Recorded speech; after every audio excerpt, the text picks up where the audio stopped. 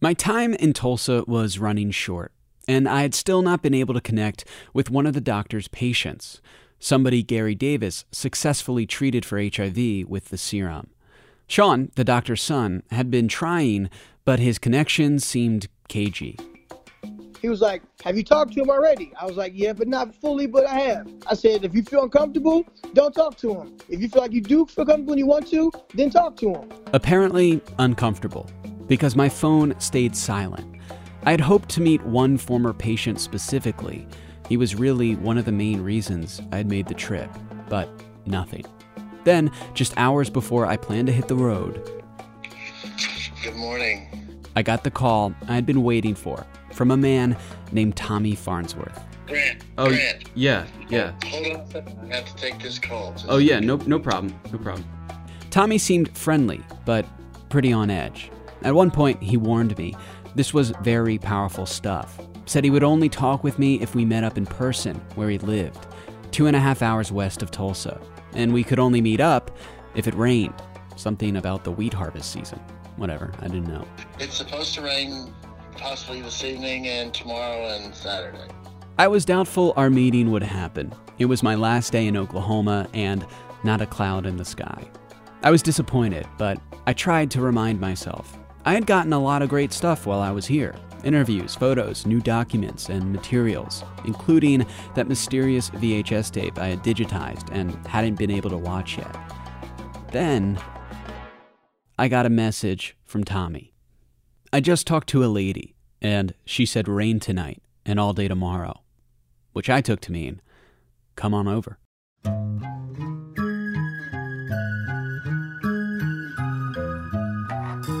From WHYY's The Pulse in Philadelphia and local transmedia, this is Serum.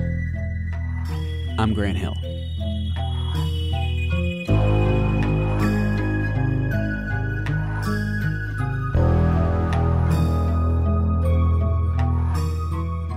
That lady predicting the weather was right. We were blasted with thunderstorms overnight. I hear they get even worse later in the summer. Clouds linger into the morning. My girlfriend Mary and I are out early to get where Tommy told us to meet him, a small farm town he lovingly refers to as Jet America. I give Tommy a ring on the way to make sure everything was still a go. Yep, come on. All good, he says, but he's got one of those voices that's hard to gauge over the phone. He warns me about coming out all this way again. I may not like what he has to tell me, but he says it all with a laugh, as if to put me at ease. It doesn't. He sounds legitimately concerned, as if driving to Jet, hearing his story, was something I couldn't undo. I'm coming with my partner, by the way, just so you know. So, what's her name? Mary. Mary? All right. All right. Enough. Well, I got a big tour for you. Clyde Ashley Sherman gave me a similar warning in his lift the first time he told me about Gary Davis.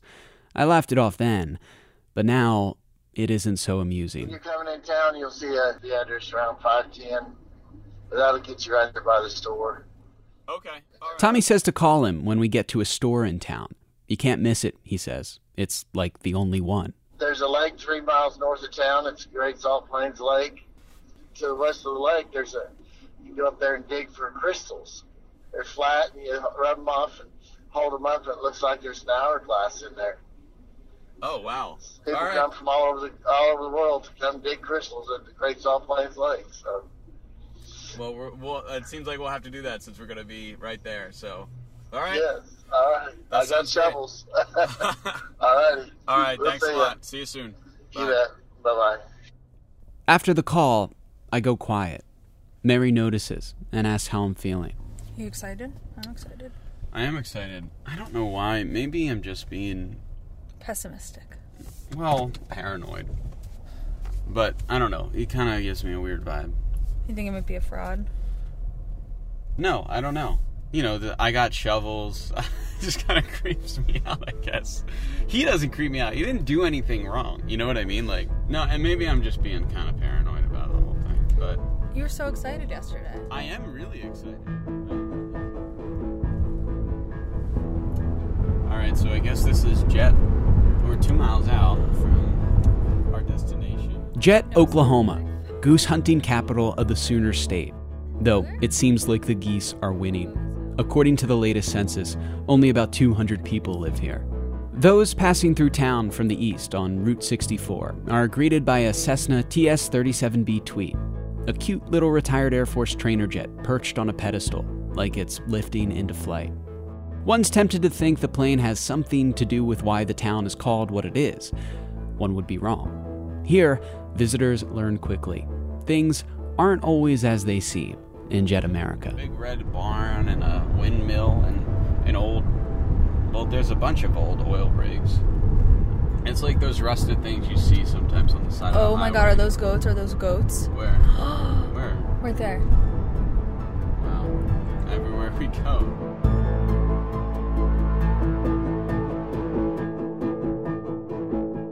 We get to the store Tommy had mentioned, and I give him a call. Hello. All right, Tommy, we're at the convenience store. Yep. All right, I'll be right there. I wish you could put it on silent. What if he never comes? This town is literally like maybe 12 buildings, and most of them are not looking great. Is this him right here in the pickup truck? I think it probably is. I would hope so, or else he's going to think we're really weird. A gray Ram truck slowly comes to a stop in the empty parking lot. The windows tinted too dark to see the driver. Then the door opens. Hey, Tommy.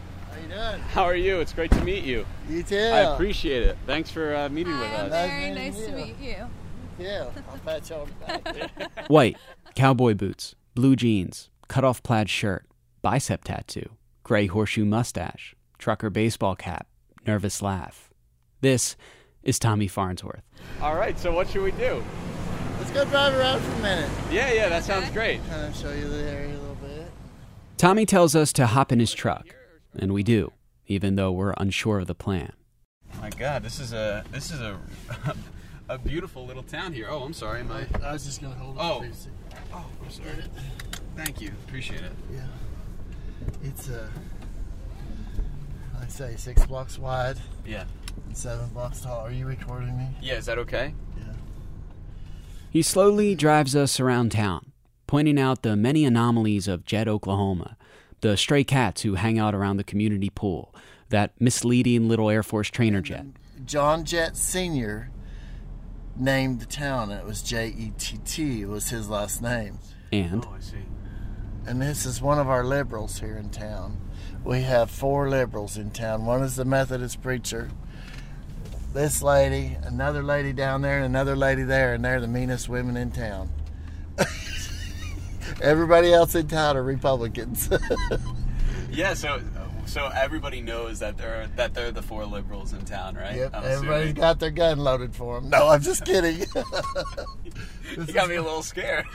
This is where the state trooper lives, and his wife and daughter, and the son lives through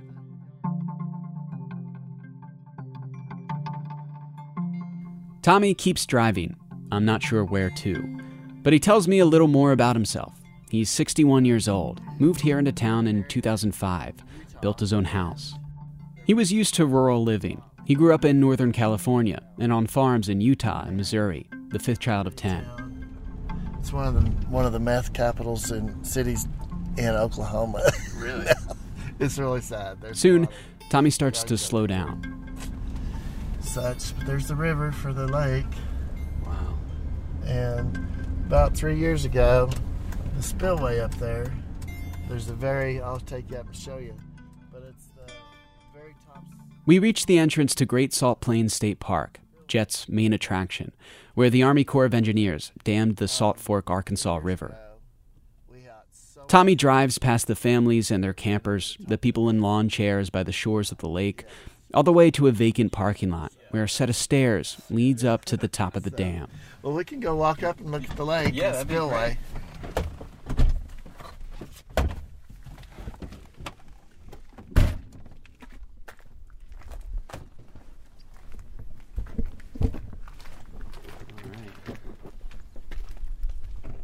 I'm sorry? You want to turn? Okay, yeah, sure. Tommy asks me to turn off my recorder. He's nervous, unsure if he actually wants to go through with this.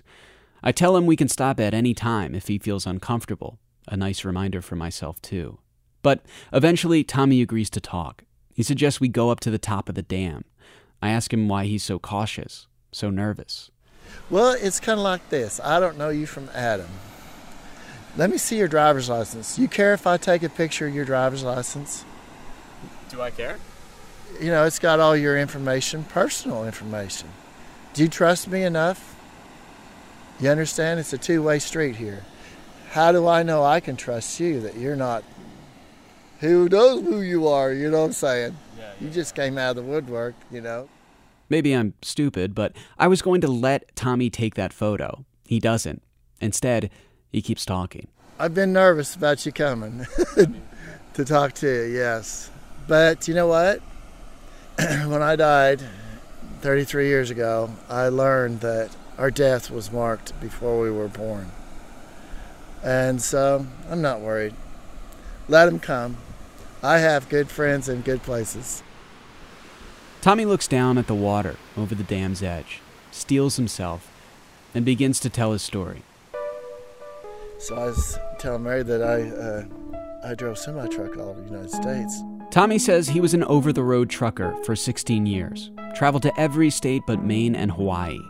Then, one day, he says, his truck hit a patch of black ice and barreled into another car. And there was a man that slid under my trailer and died.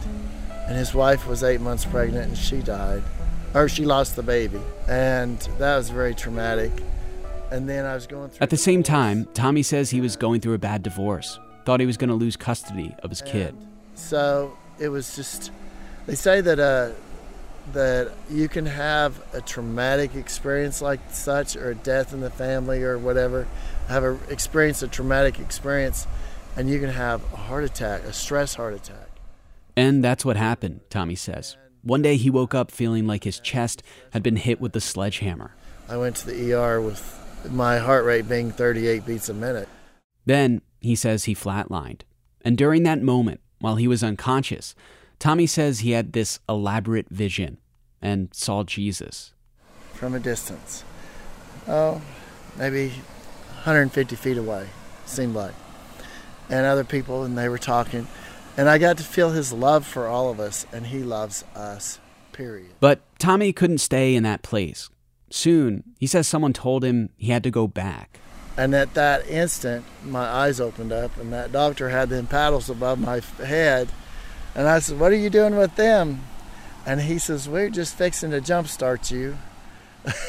After that, this brush with death, the vision, Tommy says he was no longer afraid to die or How do you know? live. I said, "Because a man told me I had to come back." He says, "Oh, well, you're going to be just fine now." It was the mid-90s, and Tommy embraced his life as a, quote, gay cowboy, something he now proudly displays with a couple of bumper stickers on the back of his truck. He bought a small RV park, a ranch just north of Oklahoma City. He was going to be free, live his life, maybe even gamble with it. You know, you hear about people I'd hear people that were positive, and, you know, and it's just, I don't know, it was kind of like a Russian roulette thing, you know, you go out and play around, you know, have sex, and hope you don't get the bullet. Tommy was diagnosed with HIV in May of 1997. But all things considered, he was lucky. He had good insurance. He could afford the new, cutting-edge antiretrovirals that had begun to save thousands of lives in the U.S. He says those drugs made his viral load undetectable. Still, he longed for a cure, one that didn't have the heavy side effects that came with the drug cocktail he had to be on to maintain his health. Then, one day, about 3 years after his diagnosis, his phone rang. I still remember I was standing by my island in my kitchen in Edmond, Oklahoma, when I got the phone call. It was someone he knew, someone he trusted. He wouldn't give me a name. They told Tommy about a doctor from Tulsa. And they told me that they have this new treatment that can cure HIV. he says, we'd like for you to come to Mexico for treatment. And he says, we can tell you more, when you come down. But there was a catch. Not one, but 2 camera crews wanted to film his journey. The first was a documentary team from London. The second... And Paul Fine with ABC News 2020, he is head of the whole film, of all the stories there at 2020. And he was going to come out and do a documentary film of me also. All Tommy had to do was say yes. And he did. No hesitation at all. Like I said, I felt like I hit the lottery, being chosen to be the poster boy of this medicine. It's a miracle. There's a cure for such a devastating thing that has taken millions of lives over the years, from day one, hundreds and thousands. I watched a documentary of the first days in San Francisco of people dying from HIV, and AIDS, and it was so sad, and to finally find a cure, a miracle from God has happened. I was so excited. I wanted to get on top of a mountain and shout, hooray, hooray, There's finally a cure. And so I wasn't scared. I was ready to go. 2 days later, Tommy drove down to Matamoros, Mexico, just south of the Texas border, to a clinic. 7 other patients were already there, he says.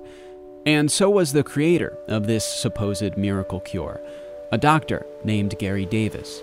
Very, very nice man. He's just so down to earth. He's just like my oldest best friend. He drew Tommy's blood, took his levels. Remember, Tommy says he was already undetectable thanks to those antiretrovirals, but they also checked his CD4 cells, or T cells. They're an indicator of how strong your immune system is. HIV generally lowers CD4 counts. That's why it's so dangerous. Antiretrovirals can help boost CD4 counts for people living with HIV, but how long that takes varies person to person. In some cases, it can take years. But I got tested. That afternoon, I went into the lab and got my lab work done. While the other 7 patients were paying for the treatment, Tommy worked out a special deal. After all, he was going to be the poster child for the serum and be in the documentaries. It was free. I just had to pay the gas to get down there. So that day, Gary Davis administered the goat serum to Tommy. He says it didn't hurt. No. They just pinch your belly and stick it in. It's a sub-Q treatment, just under the skin. And so it was no big deal, just like a little mosquito bite. The treatment was to be administered once a week. To be safe, Tommy says he didn't stop taking his antiretrovirals. But just after the first dose of the serum, he already believed it was having a positive effect. But this stuff made you feel so much better. My CD4 had doubled in 30 days. So, we know it works. And I followed 7 other patients. This didn't mean Tommy was cured or that the effect would last, but Tommy was sold on the treatment. He traveled to Mexico every weekend, down and back for at least 4 weeks. According to Tommy, the test showed a positive impact on his CD4 count. It kept rising, he says. He watched the effect on the others involved in clinical trials there. People who had been much sicker than Tommy before they got to Mexico, who hadn't had access to antiretrovirals, or for whom they were just not effective. I got to see them treat people for the first time. And it was amazing because the color of their face color would change. And there were some sick people that they treated that was really sick. And to get to see them just like from laying on the floor almost, so to speak, that they stood up and took off running. It was just like night and day difference, them getting the medicine. Over those weeks, Tommy had become more familiar with Gary Davis's story and everyone else involved, including the documentary team from the UK. They wanted to talk to the doctor's most famous patient, Precious Thomas. And I made arrangements for Precious and Rocky Thomas to come, and they flew out, and the group of people that was in charge of the whole treatments and all that, they all came. We had a big party at my home. I had it catered. But as time went on, Tommy was less happy with the results of the treatment. He says after his first trip to Mexico, the inventor of this incredible serum had left, and he was now being treated by other doctors. Tommy started to question the quality of the medicine he and other patients were now being given. Well, the group that took over the trials, they were kind of like doing clinical trials, such. They did not know the exact process to do the medicine, and they were leaving one critical process out, so it didn't have the full effect like it was supposed to after that. It's more like getting like a placebo after that. So you felt a little better, but it didn't hold, or did your CD4 count things back didn't to 300? Or later on it did, yes. Tommy says he only got one dose of what he believed to be the real medicine straight from Dr. Davis during his first trip to Mexico. I kind of felt like I got cheated out of that lottery ticket that I was supposed to have, you know.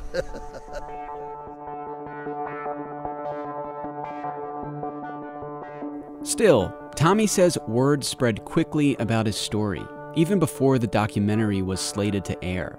Even though there was no social media then, no Facebook groups, people desperate for answers were connected, sharing resources and information. Tommy started getting calls. People talk to people, and people talk to more people, and it spread just like wildfire all over the world. The news, you know, and I don't know how they got my number, but they did. They just wanted to hear my story about the medicine. They were excited. Naturally, you know. You have we'll just call it a plague, hit people, and, you know, your friends and loved ones are dying, you know, and they don't know how to save them. And then all of a sudden, they hear of a miracle that has happened, and they want to hear about it. And so they were calling me from all over the world, wanting to just talk to me. But he was also getting strange calls from the Washington, D.C. area. And they would let me know where they were calling from. They wouldn't tell me their names. But then one day, this guy called me. He says, call this phone number, and told me the lady's name. I don't remember now. It's been a while. But he said she is number one in charge at the FDA. During the time immediately following these trials, the number one in charge at the FDA would have been Dr. Jane E. Henney. She was the first woman to serve as commissioner of the agency. She headed it for just 2 years, from January 1999 to January 2001. And so they said, this is her phone number to her desk at work. And call her and ask her what it would take to get a compassionate waiver so I could be treated in Oklahoma City instead of driving to Mexico every week. This seemed like a good deal to Tommy, not having to make the long trip every weekend. So I called her, and she says, well, you know, you have to have a doctor on board that'll do it, and then you have to hire an attorney, and then he'll have him contact me, and we'll get him pointed in the right direction for the paperwork. Excuse me, get the paperwork started. And then we got to go through the process, and then eventually it'll end up on my desk, and then I have to sign it to approve it before it'll be approved to happen. And I says, okay. But she said, that will never happen. It'll be a cold day in hell that I sign that document to approve a compassionate waiver in the United States for this medicine. And I said, why? And she says, because it'll just never happen. Of course, I got upset. And then with her, and then she asked me, how did you get my phone number? And I said, well, I guess it just doesn't matter because I got it. I'm talking to you, aren't I? We had some choice words, and then we ended the call. Everything I had heard so far sounded very, very odd. Why would some stranger tell Tommy to call this woman at the FDA, just to have her tell him, no way? How did they get her direct number? I tried to reach out to Jane Henney, but I was not able to connect with her. And Tommy's story, it just gets much weirder from here. Well, then the next day I get another call from a man who identified himself as being in Washington, D.C., and he told me that I needed to disappear. I said, why? He said, because they had put a $50,000 bond out on my head to kill me. And I said, really? Because I was the poster boy for this medicine, and they wanted it to go completely away. So I says, well, how do I disappear? And he said, it told me how to do it. And so I did it. I disappeared for a while. He told me just to leave. Don't turn my utilities off or nothing. Just leave. Let everything shut itself off. And then that way they don't really have a trail of you. Like you just disappeared. Yeah, I was scared. Scared the hell out of me. You know, when you hitchhike, there's no record of tickets being purchased here and there, you know. So, yeah, I went to Florida. Orlando, you can hide a lot. There's a lot of people there you can hide in amongst them, you know, and they don't find you. Tommy says he stayed in Florida for over a year because of that one phone call. It's just a random call, and I believed him. I took him for his word, you know. After talking to that lady in the FDA and her opinion, you know, her attitude about everything, she kind of made me a believer. So when I got that call the next day, I didn't question it. I just left. I threw that phone away when I left here. Before I left here, I threw it away, took it apart and threw it away, and when I got to Florida, then I got me another telephone and a new phone number and went from there. Sometimes when you're going through life, you just have to not look back. It's safer not to look back. Just keep looking forward and go on and don't worry about, well, you know, something going to happen, you know, or you can't live like that in fear all your life, you know. After 15 months, Tommy felt safe to come home. It seemed like whoever was chasing him had forgotten about it. Upon his return to Oklahoma, Tommy says his friends had questions. They're like, what happened to you? And I said, I just got lost. Couldn't find my, it took me a while to find my way back home. He only told a couple people about what really happened, he says. All these years later, he couldn't remember their names. This is why Tommy was so nervous about me coming. This is why we're speaking at the top of the dam. You gotta talk about it on the telephone or emails or text. Talk about when you make final decisions about anything, it has to be done in person. Did you take us out here because were you worried about people listening to us? Yes. I wanted to have a neutral zone, yes. If I felt like I could even slightly possibly been in danger from you guys, this had never happened. Yeah, I'm sure. But I can know things. When I shook your hand, I knew I was safe. Tommy tells us more about his ordeal with the serum, interspersed with some casual bird watching. And then the duck got a fish right down here. See there? Then he mentions something else.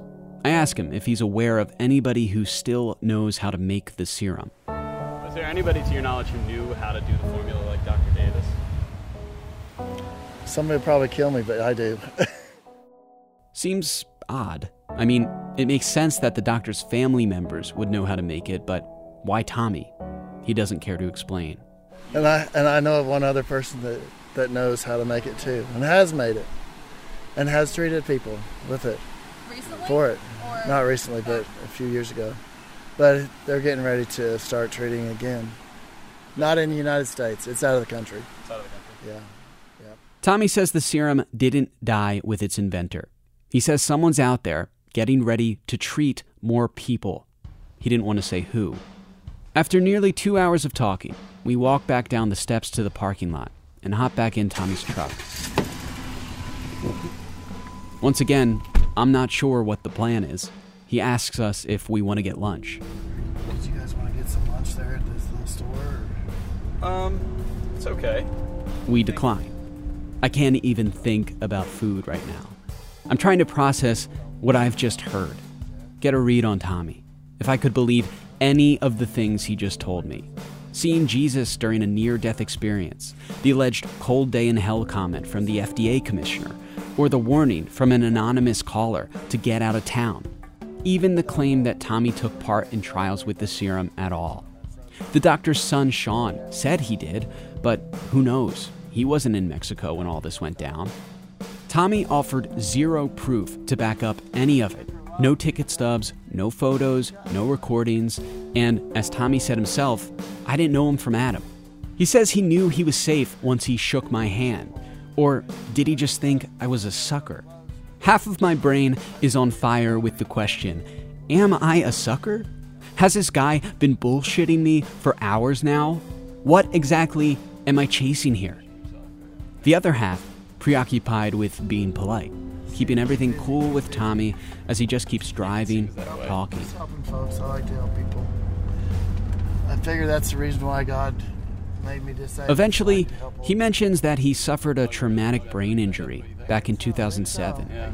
I used to be angry about it for a while. Well, for the first 4 years, I couldn't remember shit.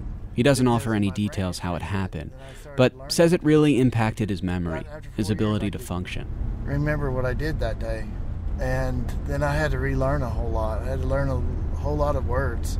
That must have been hard recovering from that. I mean, Well, and I ended up homeless for a while, too. Winter of 08 and first part of 09, I ended up homeless in Billings, Montana, living in my pickup. He'd forget how to get places, where to go. If I got more than 2 blocks from home, once I did get a place, I was lost. And so I would open my... He says it took him 4 years to get better. He stops his story to point out wildlife. That's how I ended up in Billings, because I went to the hospital. Look at that, armadillo. oh wow! Oh my God! I've never seen one before. Really? No. Tommy frequently stops his truck, first to pick up this live armadillo on the side of the road, then to check out a big tractor, Those of us, this wheel is literally bigger than my entire body. and once again to pet horses on a neighbor's farm. These 3 are little girls, and they're called fillies. They're beautiful. Over an hour goes by. The wide sky begins to close, darken with storm clouds. Tommy's clearly gotten more comfortable with us. It seems like he enjoys the company. Eventually, he decides to head back toward Jet. Starts sowing soybeans again. Oh my God! You know, this is the wrong road. It's another road to the north, 1 mile. But we'll turn around and go back up there. All right. See if this one herd of cows is very close to the road or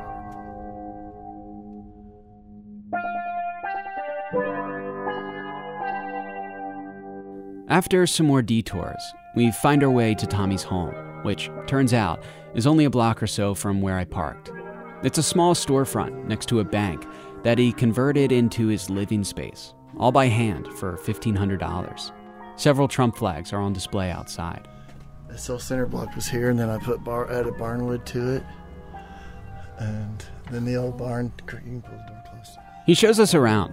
It's dark in here, cluttered, cramped. A collection of cowboy hats hang on antlers, secured to the wall next to his bed. The ceiling is low, made of recycled corrugated tin from an old barn Tommy installed himself. Pale fruits and vegetables sealed in mason jars line wooden shelves, not too far away from his chicken and pigeon coops. That's my therapy. Them chickens and pigeons are my therapy. Yeah. Yeah, and I got a letter from my doctor stating to the fact. That is their therapy. They're animals? my wow. chickens are my therapy animals. that's But great. the city can't tell me to get rid of them. Just kind of watch where you step. Oh, There's yeah, little sure. landmines here and there. On his desk, an assortment of pill bottles. Tommy's on disability insurance. Says that's the only way he can afford his antiretrovirals to keep his HIV at bay. I told my doctor, I says, they just need to take me out, shoot me. I'm too expensive to keep alive. Just joking around, of course, you know. My house is always still the air conditioner's been off all day, mind you, and it'd be 106 degrees outside, and that's 77 degrees in the house. Wow. It'd been 106 degrees out. You should probably hit the road. Not the first time I said that today. But Tommy always had just one more thing to show us in Jet before we left. This time, however, it sticks. Finally, we hit the road. All right, I'll be in touch. All right, take care. We'll see you. Thank you so much. Bye-bye. Bye.